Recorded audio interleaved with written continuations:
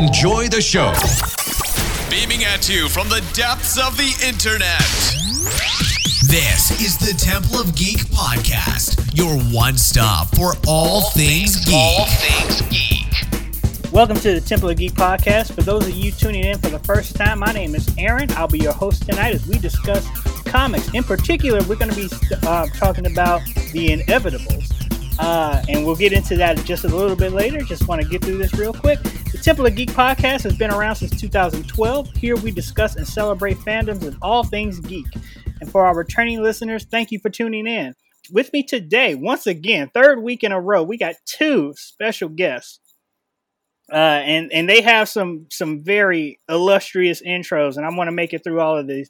And as we always do, ladies, first we have Liana Kangas. She's a comic artist, a dog mom, most known for her work on Vault Comics' As She Said Destroy, as well as co-writing a title for TKO, doing art for the likes of Image, 2000 AD, A Wave Blue World, Black Mask. She's been featured on Sci-Fi, Artist Alley, Pace Magazine, Vice, and our friends that were at Nerdist. Did I get everything, Liana?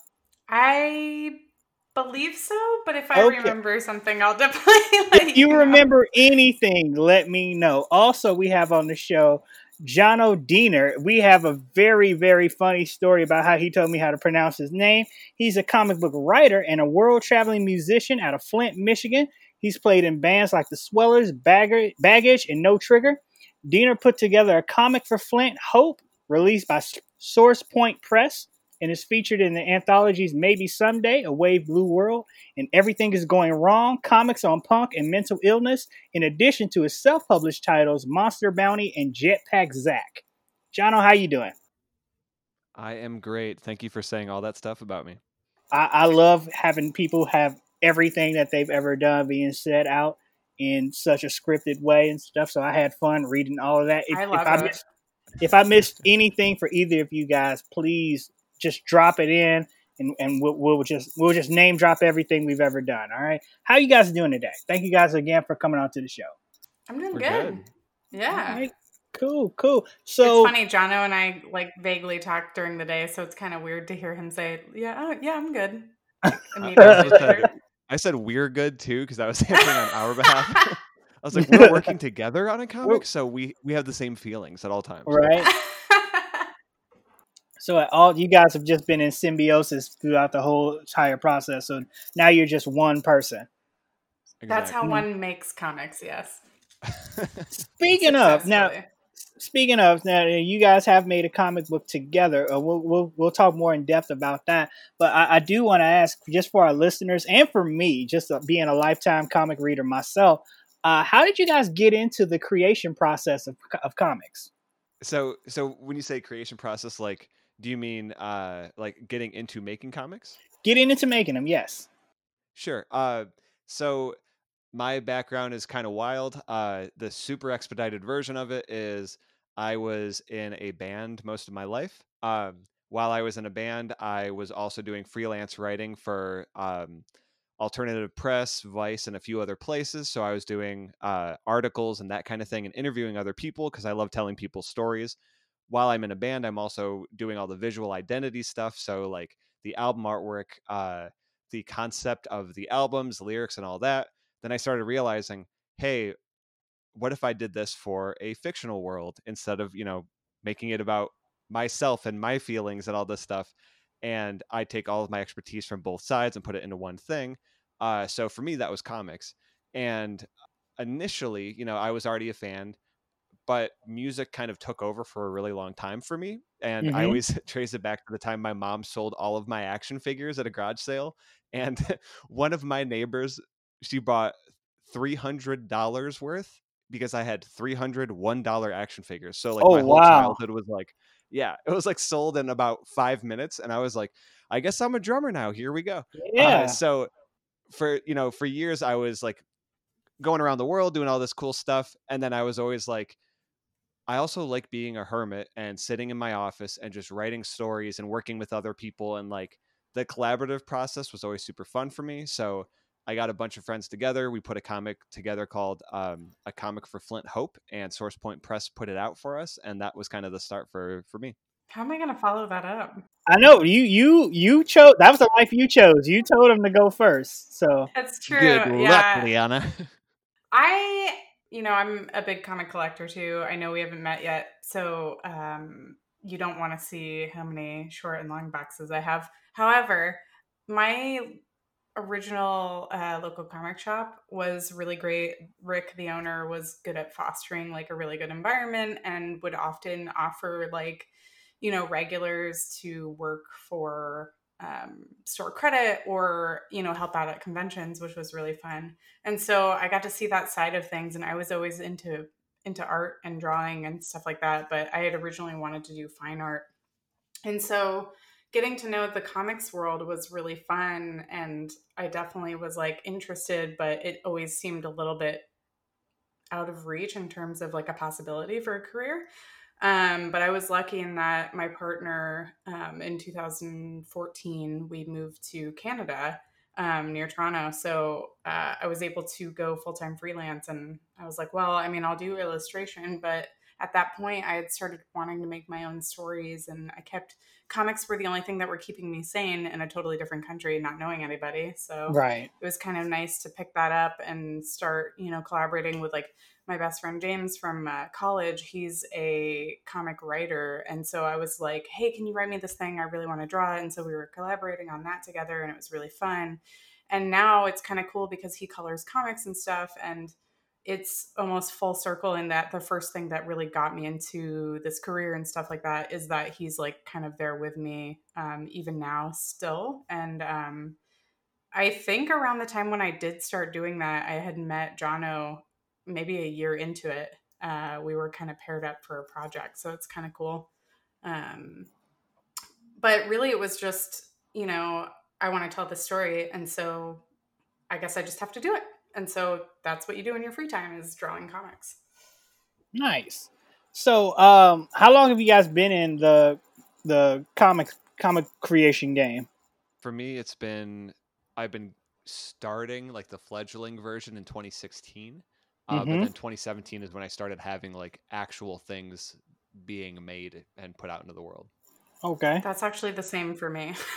Oh, nice. I had moving back from Canada back to the States, and around the same time, I think I had started that thing with James, and then eventually, probably a year later, had met Jono, which is around the time when I had done the Mine anthology, and I think a couple other smaller, like, work for hire pitch projects and things like that around 2017, I think is like the main year where that started. Okay. So now that moves on to my next question. What actually got you guys into the medium of comic books? Like what was like the first book that got you being like, oh man, I'm kind of hooked on this. And now every Wednesday I got to spend all my money at the comic book shop. There's a few like instances that I can remember where I would like keep going back to the comic shop. And one was, I think, definitely Spider-Man comics when I was a lot younger, in like the 9 to 10 range.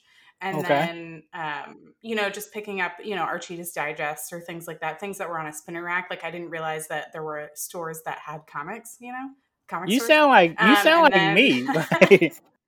Yeah. And I think at one point I had read, there was a Batman comic that I read, and I was like, oh my God, I love Robin. So I like bought any like, staple run. So like Robin Year One and stuff like that was like one of my first ones.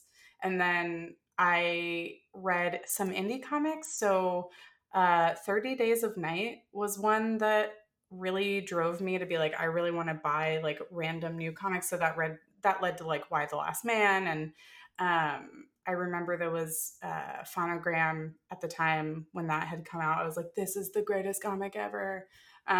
Just because it was a lot different than Capes, and from what I was used to reading Capes all the time, not that it got stagnant for me, but I just didn't realize that whole world existed. Because at that point, I think I only really knew that like, different types of stories like that existed in like anime and like manga. Mm-hmm. And so to see indie comics was like a revelation for me.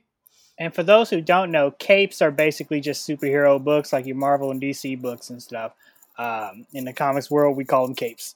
So if you didn't know that, you learned something new today. Jono? And to comment on the capes thing, that's also a thing I wear when no one's watching, and I'm just like doing work by myself. Let's see, you got to be like me, man. I wear mine when everybody's watching. You got to live your truth, man. Yeah, I mean, so here's my thing, right? Like, I don't leave the house, so no one can watch. Yeah. So, and for once, I can say it's not because I'm a hermit, but because of the world. Oh, yeah. But right. So my my intro to comics. So even though I was into like the action figures and like all of the comic adjacent things as a kid, I remember I would go to my friend Johnny Brockman's house, and his older brother was like, if I remember correctly, he was like 10 years older or so. And it was the time when like Spawn was first coming out, when all the action figures were coming out, and Metallica was super big. I mean, obviously they've always been big, but this was like the like bad boy era where you're like, yeah, I listen to Metallica, whatever. So I remember seeing like this cool older kid, and all he would do is talk about Spawn over and over again. And we're like, what is that? And then one day he brought back the action figures, and it was like the McFarlane Toys ones. And they blew my mind. I was like, this guy looks like evil Spider-Man. I love this. And it's not Venom. And then I, not realizing that this is the dude that, co-created Venom and stuff. So I just got obsessed with the action figures, which led me to realize that they're based on a comic. And then that was the first time I started getting comics. And then the movie came out, and then we did all this comic trivia. My brother and I won like the soundtrack that had like Marilyn Manson on it. And I got like a hat. We're like, we're so sick.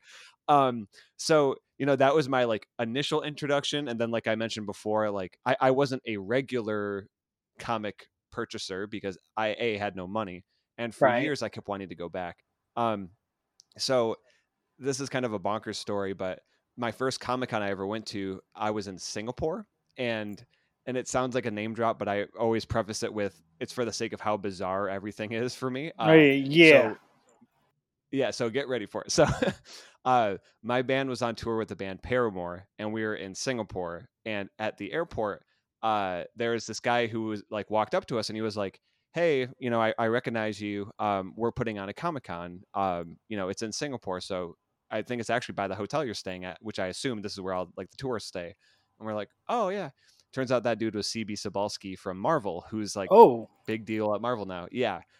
So I had all these moments like that to where like I remember like walking around this convention and like picking up like Walking Dead books and stuff and being like, I want to get this. And I'd flip it and be like, $20, a little too rich for my blood. And I put it down because like, even though I was doing world traveling stuff with the band, it didn't mean we get to like keep any of the money, Exactly. Yeah. So I was like a sleep on our friend's floor, eat Taco Bell guy. So like comics just seemed expensive.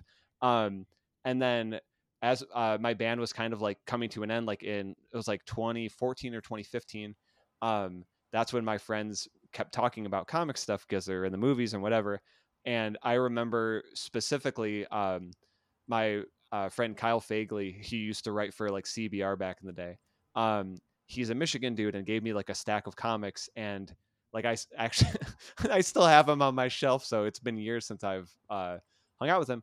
But it was like a Grant Morrison Justice League book. It was Sex Criminals. It was like a few other things, and it just like I was like, I didn't know comics could do this. This is insane. And it wasn't just like, here's just flying guys, whatever. So for me, my first like one I really fell in love with as like, adult re-entering comics, Tom King's Vision.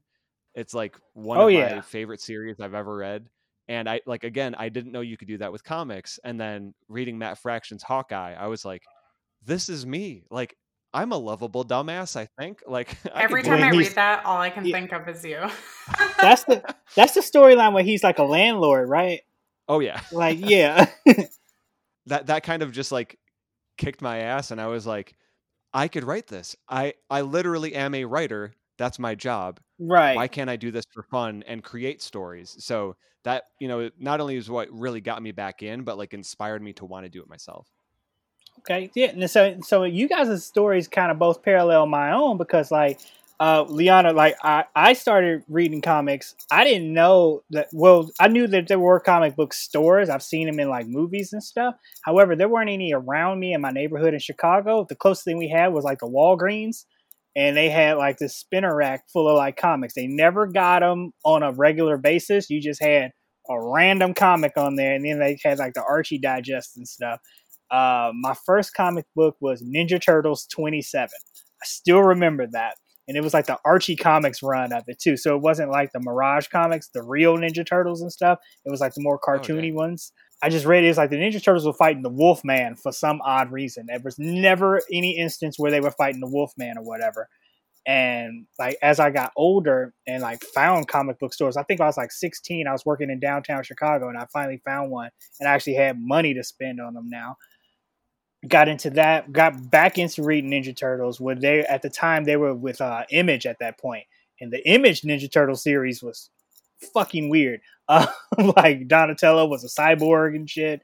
Raphael lost an eye. It was all over the place, and got into like reading X-Men, and then I started reading Spawn was another one too. I actually paid to go see that movie in theaters. That is something that I have to grow up with, knowing that I did.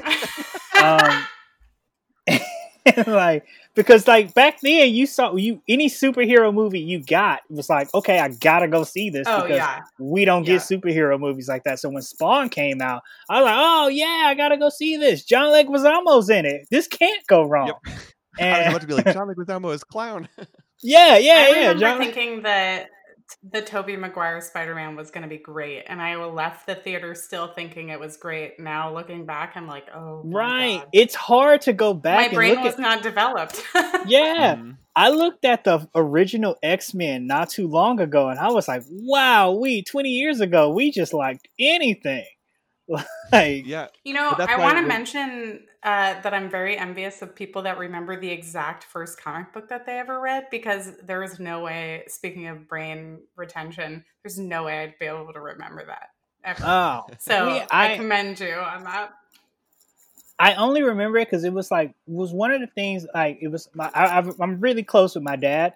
And he bought it for me. So I was like, oh, this is special. Aww. I'm going to treat this with a lot of respect. And I totally did not. I was drawing like high top fades on the Ninja Turtles and stuff. I'm 9 years old. I don't know what to do.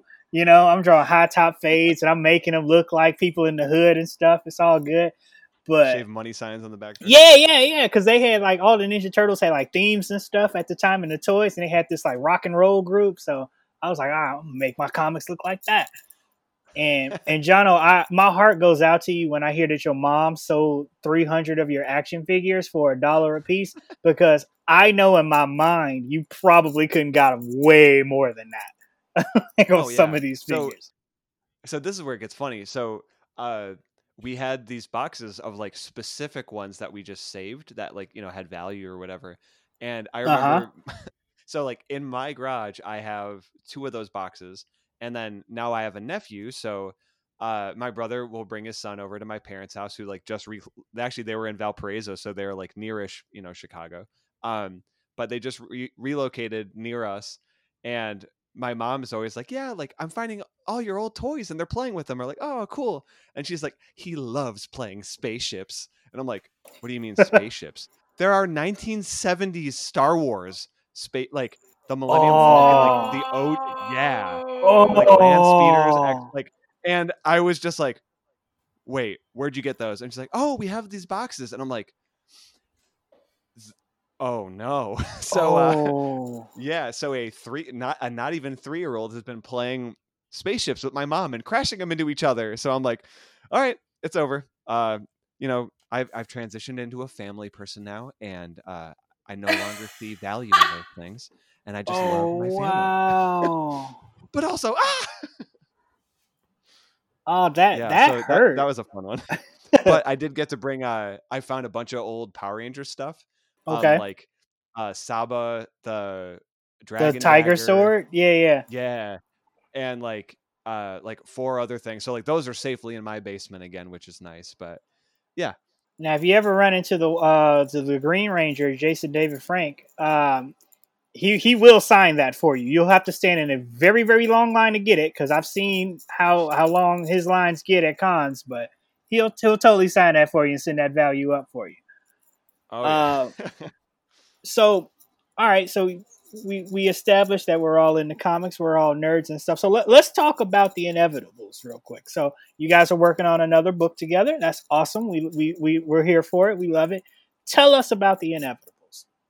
Sure. So the Inevitables is a music and art project. Yes. Essentially what we're trying to do is creating a world similar to like what the Gorillaz did. Okay. Someone said Ska-rillas, which I thought was really funny.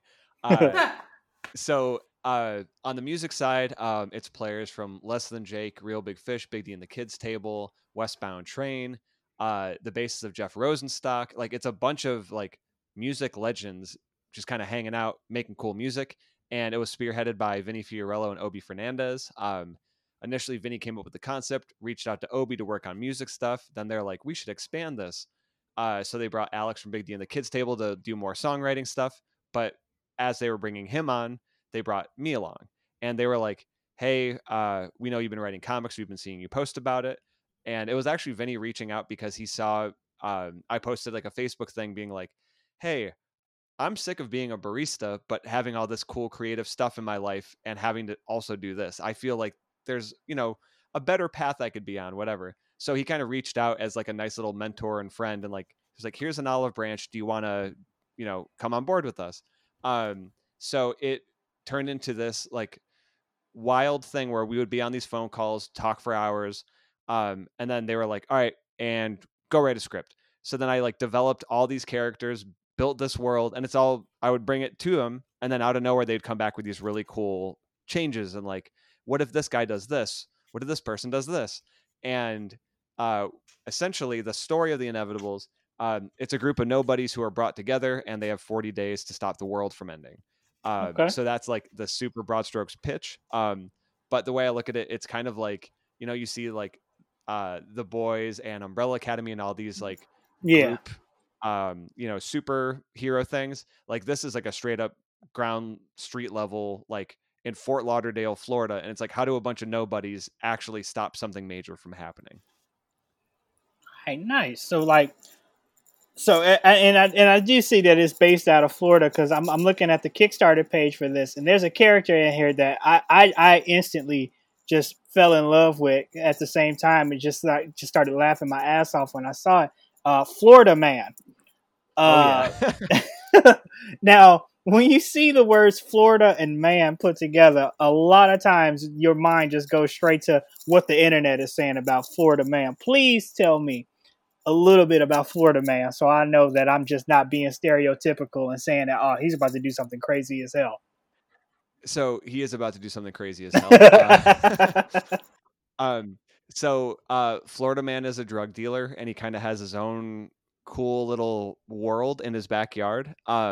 And, similar to people I know in real life who sell drugs, they kind of have like this almost like a mini kingdom that surrounds them. So it's like the people that essentially like go there for their product, but they also kind of worship this person because he gives them the thing they need. Okay. So he's created his own little culture and like his subsect of the area that he's in Florida. And it shows you too, like, a lot of people are like, oh, drug dealer, bad, and it's like, I know a lot of people that sell drugs and they're fine people. Like, yeah, it's like weed is weed, Like, let's be completely honest. We all know somebody like that who's a pretty decent person. It's just absolutely. This is how they live. It's like that connotation is kind of outdated. And it reminds me, like, one of my favorite movies is Half Baked. And was it Mr. Smiley? Was that the the name of the drug? Like, so like that was kind of my like inspiration for that, where it's like he's like claiming Florida Man as this ridiculous thing, so like it's something you can say in passing and no one will know exactly who you're talking about. So yeah, he's one of those people too that I'm so stoked to write on, because there's so much like gray area based on perception versus how he really is. And again, this is just going to be issue 1 to start. Okay. But yeah, there's a lot to expound upon. Well, like he's definitely a softie in some sort of the sense because he does have a dachshund. So. Oh, yeah. Right. Yeah.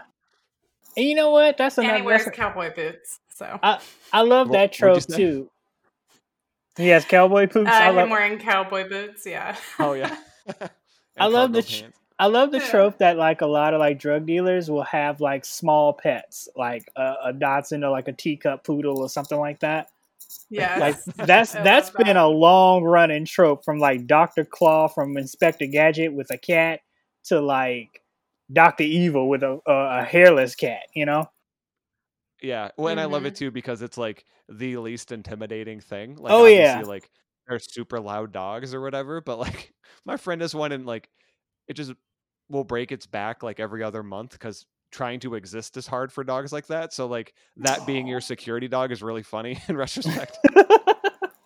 Another character, Smoke. Smoke has a really interesting look. This artwork is dope, by the way. I just want to say that.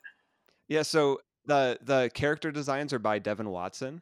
Mhm. He is this like Vinny found him on Instagram, which if you're an aspiring artist or anything, heads up, Instagram works. Yep. Post more on it.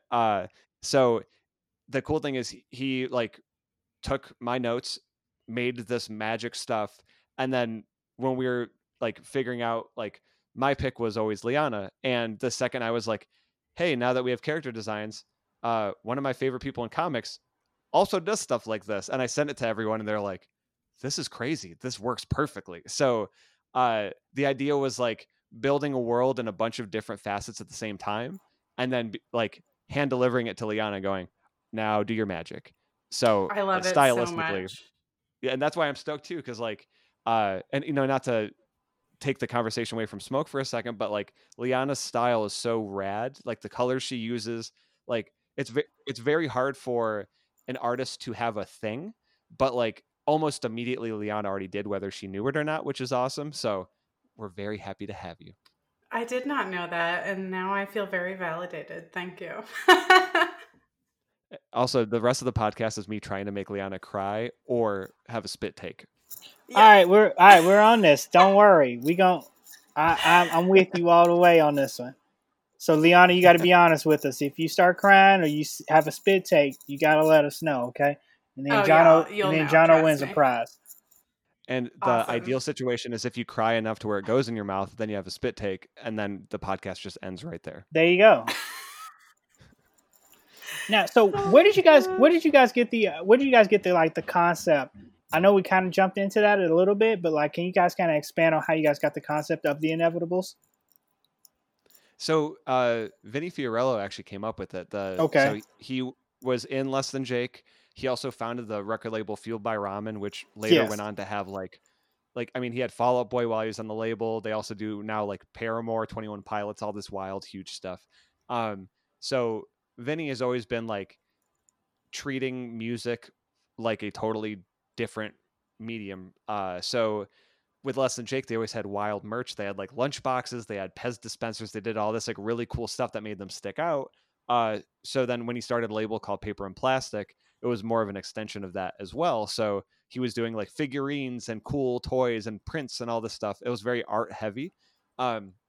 So when he was doing his first music project ever after Less Than Jake, he was like, this isn't going to just be a single thing because I do too many things. Like the same with me, the same with Obi. Like everyone involved is like a very multifaceted person. Right. Liana has 2 podcasts that are launching soon, you know? Yeah.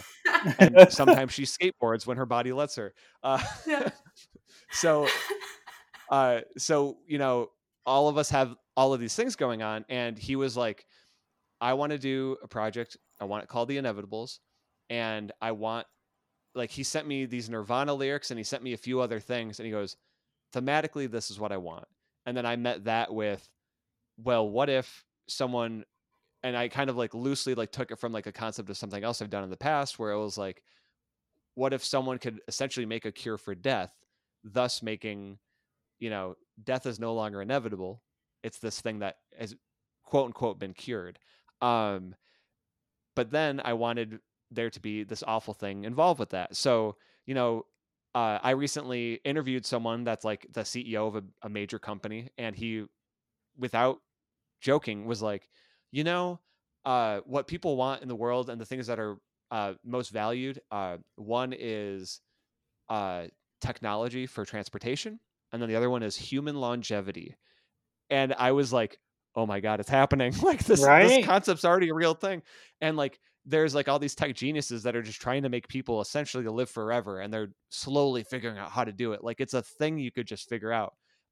So the concept for me was like, hey, what if someone did, and they're not letting anyone know the consequences of that? Uh-oh. And the inevitables is now seeing the consequences of that action, because it's like the mega wealthy on one side of the bridge, then you cross it, and then you see what the rest of the world is like.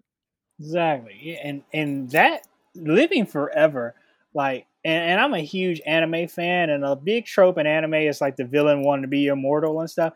It just sounds awful, like the whole living forever thing. So like when you say that you interview someone who said they want to do things for human longevity, it's like, do we really need that?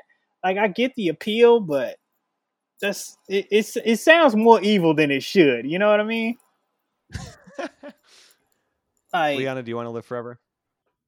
I was just thinking about the concept of wealth and wanting to have longevity, and I think that it is more possible when you do have wealth, obviously in an economical stance. But I think that it would be nice to share the ability to have longevity with other people. I don't necessarily think that I want that for myself. Like, I think one of my great grandma lived till she was like 98, so I feel fine with my with my path or whatever. But one of the reasons why I like this book so much is because it's touching base on all of that, and the social construct of right.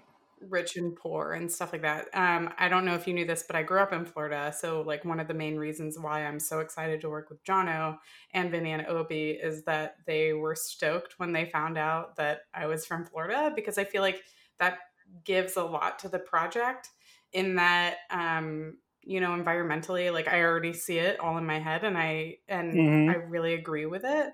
And I think that Vinny is also in Florida. So it's kind of cool to, collaborate with people that we are not just all, Florida man, creators. There's a lot of really rad creators out of Florida. So, and it's nice, like, to have friends that do tease you about it and also utilize it in a way that is, fucking badass. This whole entire concept is amazing. And who knew Jono would write such a cool Florida story. Listen, I used to go to Universal Studios, and I just got all my knowledge from that. Jaws just popped out of the water, and we just kept it going. I was like, wait a second. So a thing I wanted to touch on too, based on like location. So I'm in Michigan, but specifically I'm near Flint, Michigan. And as you know, if you have a TV, the Flint water crisis was a major thing. So in 2014 is when it like became national news, and there was never actually a resolution for it. No, it was not. So for me, a lot of the stuff I do, it's about, and this is like the most like coffee shop progressive thing I'll ever say, but it makes sense. Like, I'm a very, very, very privileged person. And at one point I was working in a coffee shop in downtown Flint, Michigan during the water crisis. And I would watch a millionaire walk in who owned half the town. Mm-hmm. Then I would watch two homeless men come in, and they wouldn't interact with each other. And one guy would scoff at the other. And all of these people are residents of the same place that probably realistically live a few blocks away from each other. Right. And I would see that every day, and I would have to like navigate these really awkward situations where it'd be like, okay, so a homeless guy fell asleep in the cafe. All right, so I have to politely wake this guy up or call security and have him leave. But I don't know what happens to the guy when he leaves. And then I was like, okay, also, this rich guy is being super racist to someone I work with. That sucks.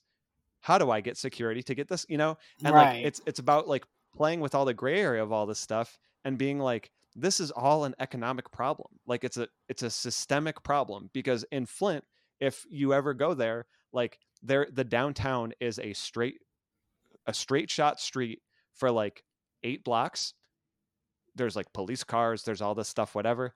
You go anywhere else and it's just a free for all whatever zone. Like historically, like we would have like 2 police officers at one time for the whole city. Like that's how like poorly funded the whole place was. Wow. And obviously, it's a different conversation now, but it was also rated the most violent city in America for Yeah. years. So like I would go on tour in these places and people are like, dude, be careful. Like we're in Guelph, Ontario. And I'm like, dude, I'm from Flint. Like, fuck Right, you. exactly, And, right? like, Also, though, Guelph, Ontario is probably the safest city in all of Ontario, let Yeah, alone like, Canada, maybe. like someone said that to me when we were walking somewhere and I just started laughing. I'm like, it's called Guelph, dude. Like, sorry. Yeah, it's like It's some literally city, like a farm veterinary like city. It's adorable. yeah, it's like some city I only names know this don't because even. my best friend lives there. Yeah, some places just sound like it's like non-threatening, and it's like, all right, dude, whatever. You live in Hercules, California. Nothing's happening now. Relax. Yeah. But And then like, Is that a real city? that is a real city. It really is. And like city names like that, either you're super rich or you're super poor. If it's named like after Greek gods and stuff like that. Oh my goodness. And it's very middle class. Hercules, California. A lot of call centers, but you know what I always say about Hercules, California? Great call centers. yeah, exactly. That's great. It's like their flag is just like it's just a white field with "Did you turn it off and then on again?" That's that's it. Oh my So Actually, I had one of those moments where I legitimately didn't do that, and I was so angry when I was like, "Yeah, yeah, I'll try it 1 second." right, Okay, and that's it good, works. thank you. And then I like Yeah, slam the phone. yeah. You hang up just all violently and stuff. You're like, "Look, man, you just made me look like a complete idiot. Thank you." No one other than myself, and I'm my harshest critic. Uh-huh. Yeah, so the story itself sounds extremely interesting, and I'm really excited to read it. When does it come out? Because I know you guys, the Kickstarter is still live.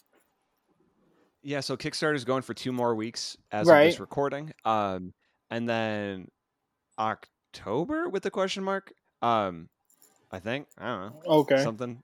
Yeah. Brianna, help. There's a deadline of October, and from what I understand, they have the printer lined up, and that should take a short amount of time before fulfillment. From what I think, fulfillment is in November. So Okay. Okay. So what was you guys' unless favorite part? there's digital PDFs. So Oh yeah. So what was you guys' favorite part of this project? Because again, it sounds like you guys had a lot of fun with it. You guys are attached to it, like being, Liana, you're from Florida. Jono, you sound super into this, and I love it. Trust me, I do. Like as an artistic creator and stuff, like to hear people like that into their work, it makes me more excited about it myself. So what is it about this story that you guys are mostly excited about? I'm going to answer first, so that way Jono can't make me cry. And it is that I get to collaborate with Jono, actually. That's the main reason. Nice. That I'm most stoked on. I think him and I, weren't robbed of a chance of working together on something, but we were able to collaborate just enough to where it felt like it wasn't a full thing in the past. So it's nice to be able to have like this completed thing to show people of how our personalities, and like even with Obi and Vinny's kind of shape of everything, they're so good about allowing Jono to have this like free space. And so because it's kind of like working with a friend, it's Right. honestly like dream project, right? Like any chance that I am paid to work with a friend, I'm like, this is the greatest job in the history of forever. This is like why I'm living. So boom. Hope you cried. I got something in my eyes.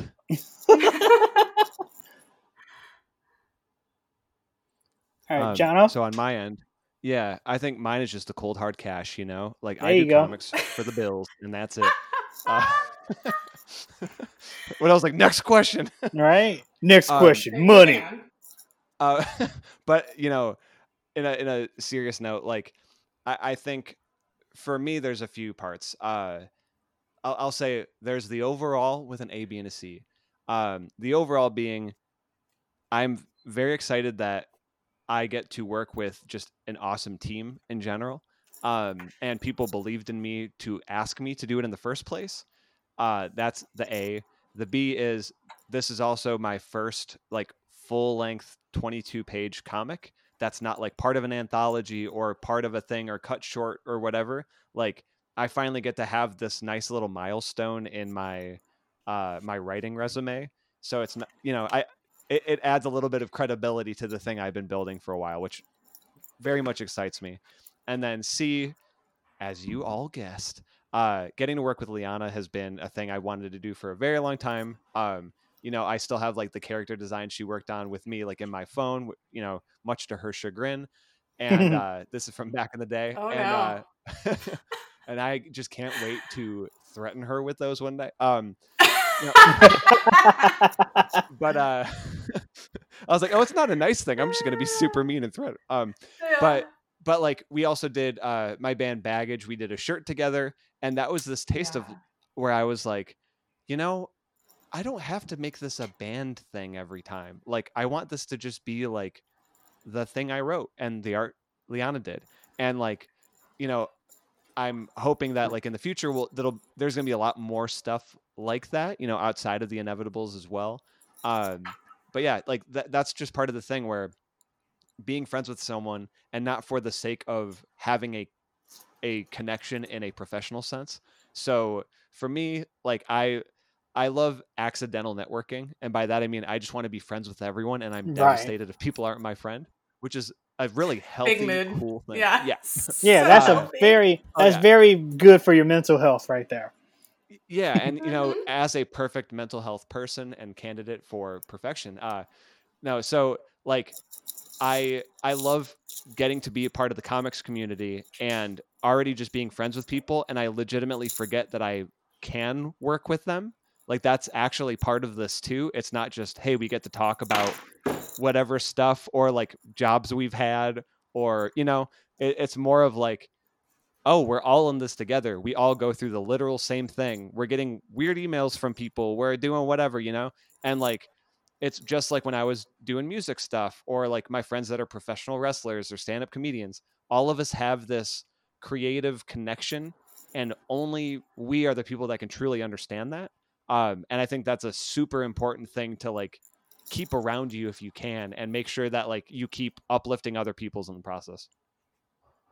I had a long conversation with Marie Enger recently about uplifting other creators, and like the whole purpose of being in comics is to surround yourself with other people creating and uplift them, and foster this like even more passionate creative environment. And so I totally agree with that. That's also, I love that you have a wrestler friend.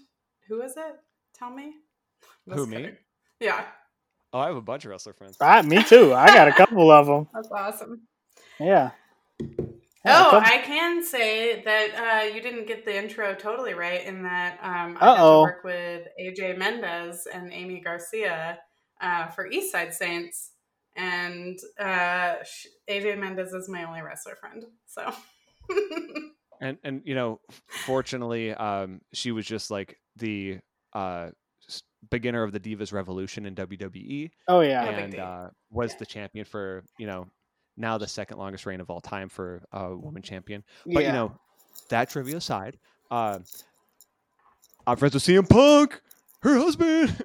Oh, see, all right, well, fine. We just need to all go hang out. It'll be great. I know. Yeah, I can bring my friends to New Day, and we can be good. So yeah. Yes. So there we go. That's awesome. No, yeah, but like, having pro wrestler friends is the best.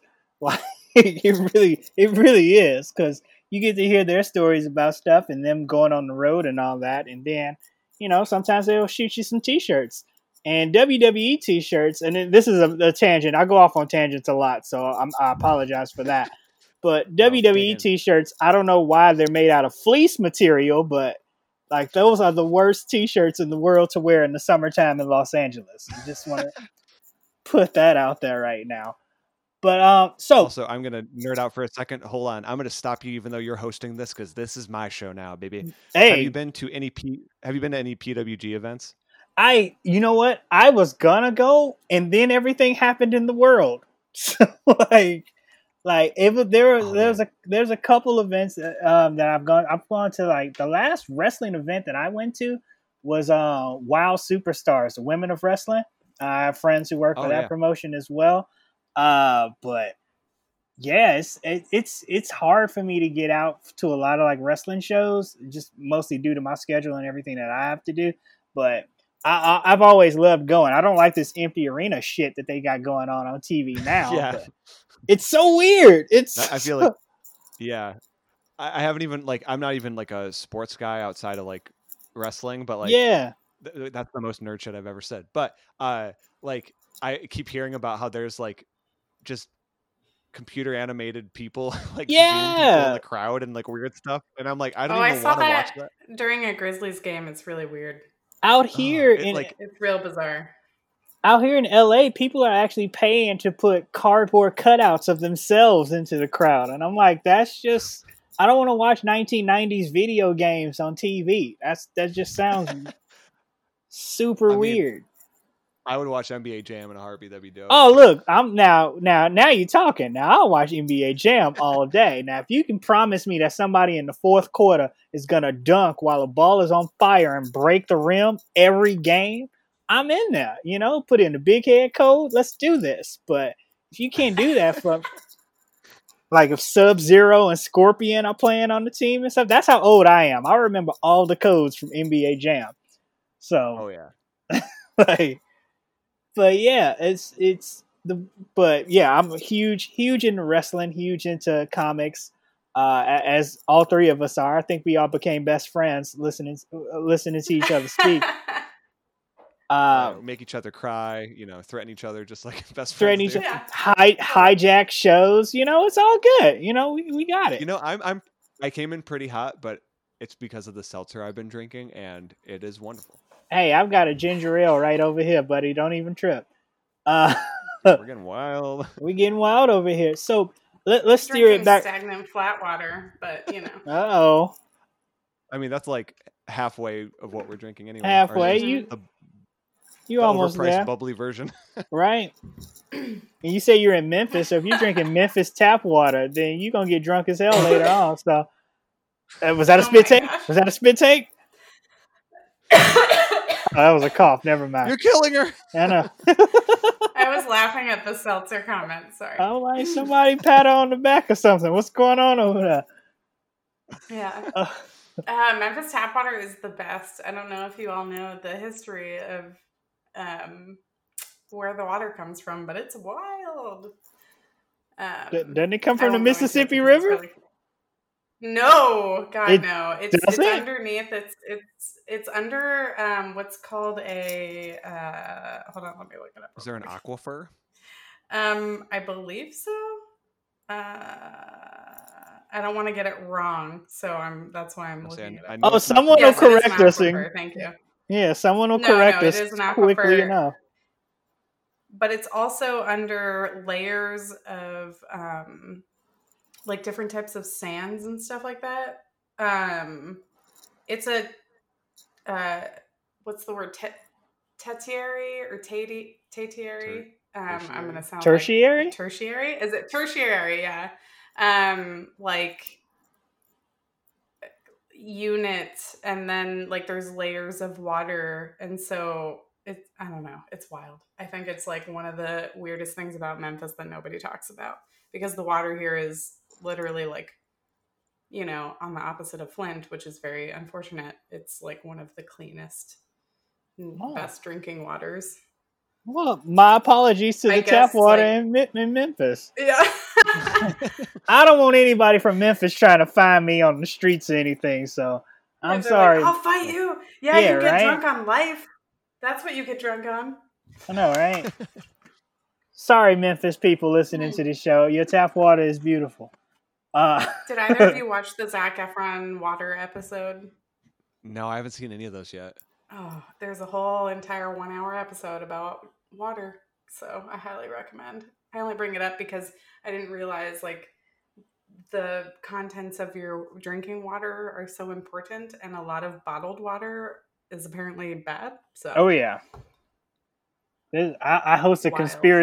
conspiracy theory show, and that's actually on one of my episode lists, is to talk about like water and what's Do good you and have bad for guests? you. I would like to join. That sounds Yeah, amazing. actually, yeah, I have your email, so I'll totally get on you with that for real. Excellent. You can be So on one of my 2 podcasts. absolutely. So let's swing it back to comics. I think because we've gone on some nice tangents, and this is part of the show, so don't even trip on that. So growing up reading comics and stuff, and even now, like let's go with now. Who are some of you guys' favorite characters now in comics? I really like Gerard Way's Doom Patrol and the characters that were added, I think. And I also really love um, all the girls in Paper Girls, obviously. Oh, Paper Girls Like is very my in-depth, like yeah. character and stories. And I also love like in Crowded, both of the main characters, it's Vita and shoot, what's her name? Both of those characters are also wonderful. Oh, yeah, Paper If we're Girls just is my talking shit. characters wise, Yeah. Jono? I think that's what I'm gonna name. Yeah, Jono. Liana has beat drawn that. me into several comics, so I love myself. Yeah. Oh, you know what? randomly get, That leads me into my next thing. But keep going, Jono. We'll yeah, like like once in a while I'll get a panel from Liana. She's like, "Hey," and I'm like, "Yep."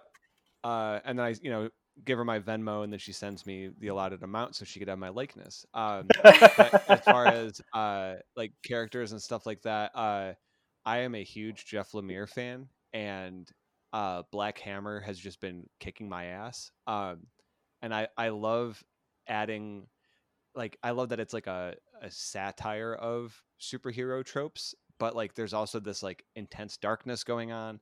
I love a lot of Ed Brubaker stuff, and just the way he writes anyone is super great. I was talking to my friend Hagai earlier about how Bad Weekend was just so damn good, and all it is just a few issues of Criminal, which I wasn't already reading, but I bought like the hardback like graphic novel version of it. Uh-huh. And then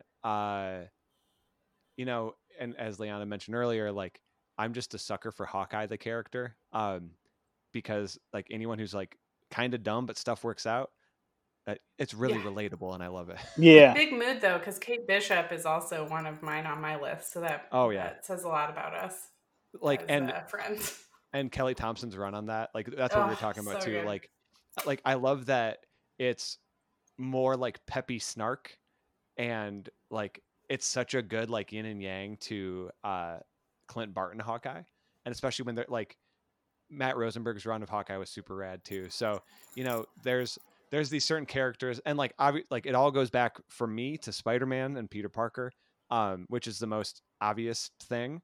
But like as someone who is like working in like journalism and doing whatever things, but then trying to like do the right thing at the same time, I really related to just how accessible it was, and everything about Spider-Man. Also, just having to make dumb comments all the time, based on this podcast that you're hearing now, I relate to that as well.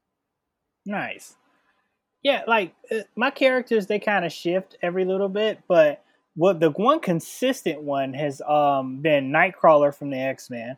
I've always kind of like gravitated towards him because he was like one of the X-Men who was just like, he's obviously a mutant, so like, all right, I can gravitate towards him besides like all the other like people on the team who could just blend in natural society. Also, with with season 2 of Umbrella Academy just coming out, I finally got myself into the comics of it. I was so good. The comics of it are really good, However, and we talked about this we did an episode on Umbrella Academy last week, and the pacing of the book versus the show is completely different. Like in the book, it's like, hey, Vanya's got powers now. It's issue 1, page 3. She's got powers right now. And it's all drawn out in the show and stuff. If you read volume 1, you essentially sort of know most. I mean, not all of season 2, but and you lead up a little. Yeah. And it's two different stories, which is what I really like, because it's like, okay, now that I'm done with the show and I can't wait till the next season comes out, I can read these comics, which are completely different stories altogether, and still get a certain idea of what's going to come up next. So that's always cool. And from that, number 5 and Klaus are my shit from the Umbrella Academy. Oh yeah. Especially and if I can choose another character, I would say Klaus's wardrobe from season 2. That is the character.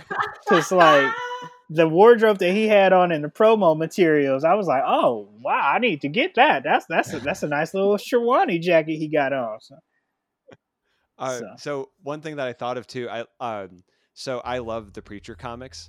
And I listened to an interview with Seth Rogen and Evan Goldberg, and they were talking about pacing for adaptations and stuff. And they were like, it doesn't matter even if you have several trades, because, on average, a comic is 10 minutes to read, right? Yep. So if you have to create, now the standard's 10 episodes or whatever, like Umbrella Academy style. Yeah. It's hour-long episodes that are 10, right? So that's so much more than the content that's there. So you have to really stretch stuff out. So what they try and do, so Umbrella Academy, I haven't read the comics, which that's on my bucket list of, my 50 stacks next to my desk. They have to really play the slow game in case a Walking Dead happens, to where it gets picked up for 50 seasons, right? Because what if there is a thing where the comic just stops out of nowhere or whatever? Obviously whoever's doing the show, the showrunner and all that, they'll handle stuff.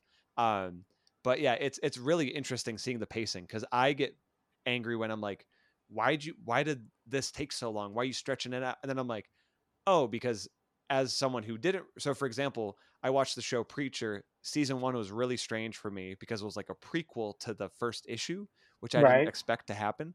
But then Umbrella Academy, I haven't read the comic. So I was like, this is the best. And then, hearing I have some friends that have gripes with it or whatever, but I'm like, dude, I don't enjoy things and I love the show. So, whatever they're doing, I love when you can have two alternate versions of the same thing and they both exist in different mediums. It's the same thing with The Boys, because The Boys, the show versus the book, are completely different as well. Yeah, there's some of the same elements involved, but those are two different things. I have never read the comic, but that show rips. It is so good. In the comics, it's way more out there than the show is. The show is toned down from the comics, if you can believe that. Really? Yeah. Oh my god. Yeah, I love dark. it. The show is really toned down. People are like, oh, the show is really dark. I'm like, you want to read a couple pages of this shit? Because it gets real. Garth Ennis ain't playing around. I was about to say, I love that that's their second property with him. And, I almost feel like Preacher was, practice for that. Because the second I was watching that, I was just like, dude, this show is just so, polished. And it's very uncomfortable the whole time, which I absolutely love. I was talking to someone about how Doom Patrol, Umbrella Academy Season 1, and The Boys were all happening around the same time. And I was like, I don't want to get an ensemble cast of unexpected superheroes, like they're the underdog. I didn't want to get burnt out from that, And then The Boys, at first I was worried it was going to happen, and by the end of season or episode 1, I was like, oh, that's what that's what they're doing with this, Right. Okay, so The Inevitables, that's going to come out sometime this fall. The Kickstarter is going up really well. Anything else you guys want to tell us to get us into it? Because I'm definitely gonna get a copy as well. But for our listeners, what else can you guys tell us to get us into the Inevitables? Besides the banging soundtrack, because the song Fort Lauderdale is the shit, by the way. Hell yeah. And, there's a bunch of other cool stuff happening where, like, they're doing a dub 7-inch. Nice. So if we get to 35,000, which is, holy crap, I can't believe that's even an option. They're doing a flexi disc, and I don't know if you're familiar with those, but it's like essentially like plastic record. And they're doing the dub 7-inch that way, which is super interesting. And then we already have like an alternate cover from Brian Ewing that we're going to be doing. And yeah, so the best bet, if you're looking for anything Inevitables related, just go to Kickstarter, type in The Inevitables, and more than enough information's there. And we're also on our personal socials, posting like supplemental stuff as well. We're also going to post a link to the Kickstarter in the show notes for the podcast as well. So if you guys can scroll down, click on that, toss them a couple dollars. You might get some good ass prizes, man. I'm telling you, I'm excited about this. So with that, you guys got anything else you guys want to throw in before we land this plane? I'm excited about The Inevitables because I feel like that's a big part of my year, and like to be able to get to see that come to fruition and like have that happening, during a time like this has been great, especially like collaborating with all of them. Keep an eye out, I guess, I actually co-wrote a thing for TKO with Joe Corallo, and Paul Azevedo was on art. That short is coming out later this year and it's going to be printed. So I feel like my rest of the year is like going really well. And then my next series, I'm going to be working with Lisa Sturl and Matt Ehrman. And it just feels like my entire year is filled with friends, and I love it very much. And I'm glad Jono's a part of it. That's awesome to hear, because this year has been rough. This has been the longest month of March ever. Yep. It really has. Like, shit, it's March? Like, right? Yeah. Because like most of the time, I don't even know what day it is and shit. So it's weird. Let one quick question before we go, because Jono, you brought this up a little bit earlier. How often do you guys insert yourselves into your own works? Like you just draw yourself in like the background of a book or something like that? Oh, I never do it. I always draw friends first. Oh, okay. Jono's actually in 3 of my books, I think. Is it 3? I think there was one where I had long hair. Yep. And then I was like mopping or something, that's I think. That's the unannounced thing that's coming out later this year. And then Inevitables, I'm already in there. I think you're in She Said Destroy too. Really? Yeah, I'm pretty sure. I'll have to check. It's hard I gotta update my IMDb. I do love being drawn into comics, though. I've been drawn, I think, twice. Once by Elizabeth Bales, who did Virtually Yours with Jeremy Holt, some of our friends. Okay. I am clearly in the background with another one of our friends, Aviva, and that's like one of the highlights of my year this year as well. And I think that I was also drawn by Jen St. Onge, who did like the Nancy Drew books and stuff like that once a while back. And I might be missing another one. But these are like, I mean, I love that. It's one of my favorite things to do. And so when a creator is like, oh, I'm just going to throw Leon in there, it's like the best thing ever. But since I have to Venmo Jono every time I have to use, that I can use his likeness, it's pretty difficult to insert him in every book. So.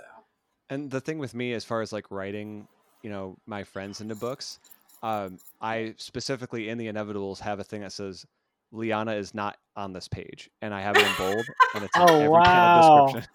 Yeah, because it's just like, check yourself before you wreck my comic, as they always say. This ego. It's like right at the top of the panel. Liana is not to be on this page in any form. Mm-hmm. And then when I'm doing my stuff like down the road, people be like, "Hey, question." You don't have the panel counts for each page, but you have this disclaimer about someone named Liana. Can you explain that?